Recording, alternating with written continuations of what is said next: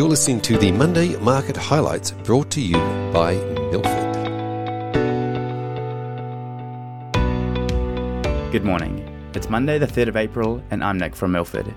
Looking at the key economic news from last week, starting in the US, the core PCE index was released for the month of February, slowing more than expected to 0.3% month-on-month compared to expectations of 0.4% and down from 0.5% in January. Remember, the PCE index is the Fed's preferred measure of inflation. We also had the University of Michigan Consumer Sentiment Survey final print for March. This was revised down to 62 compared to expectations of 63.3 and from a preliminary reading of 67. This was the first decline in sentiment in 4 months and was led by a weakening in one-year business conditions as consumers are becoming increasingly concerned of a recession.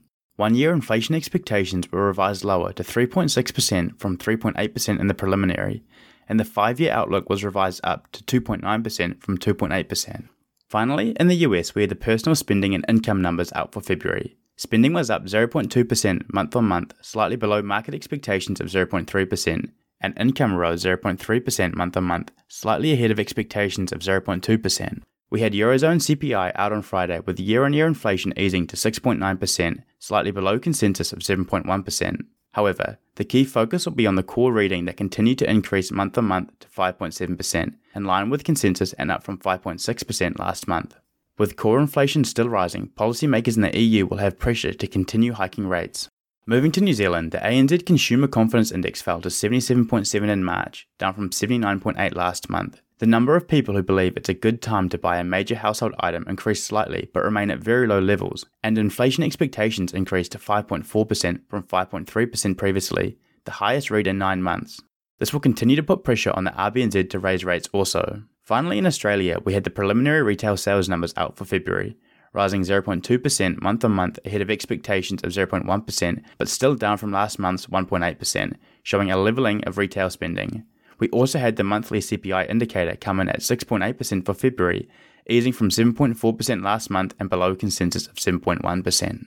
Turning to equity news, early in the week, First Citizen Bank agreed to buy $72 billion of Silicon Valley Bank's assets at a discount of $16.5 billion, leaving approximately $90 billion worth of assets in receivership for disposition by the Federal Deposit Insurance Corporation. Last week, we also had Albemarle submit a non-binding proposal to acquire 100% of Liontown Resources, a pre-production lithium company with a large spodumene deposit in Western Australia. The $2.50 bid was rejected by the board as they believe it substantially undervalued the company. We also had United Malt Group receive a non-binding proposal from French company Malterie Soufflé to acquire all outstanding shares at $5 per share. United Malt Group has granted a period of exclusive due diligence, and if the French group provides a binding proposal for no less than the initial $5 per share bid, United Malt Group's board intends to unanimously recommend shareholders vote in favour. Infratil held their annual Investor Day on Tuesday with no large surprises. They did talk to the renewable energy pipeline being a key driver of optionality in the portfolio, and that the US Inflation Reduction Act provides additional tailwinds in the space. Looking at the week ahead, in the US we have the ISM manufacturing print out on Tuesday and the non-manufacturing print on Thursday. We have US non-farm payrolls and employment data out on Saturday, both key data points that the Fed will be watching closely. Expectations are for non-farm payrolls to drop to 238,000 for March, down from 311,000 in February. In Australia, we have the RBA interest rate decision on Tuesday, with expectations for a 25 basis point hike, followed by Governor Lowe speaking on Wednesday.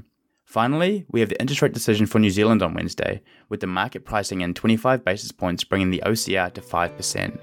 Thanks for listening. We'll see you next week.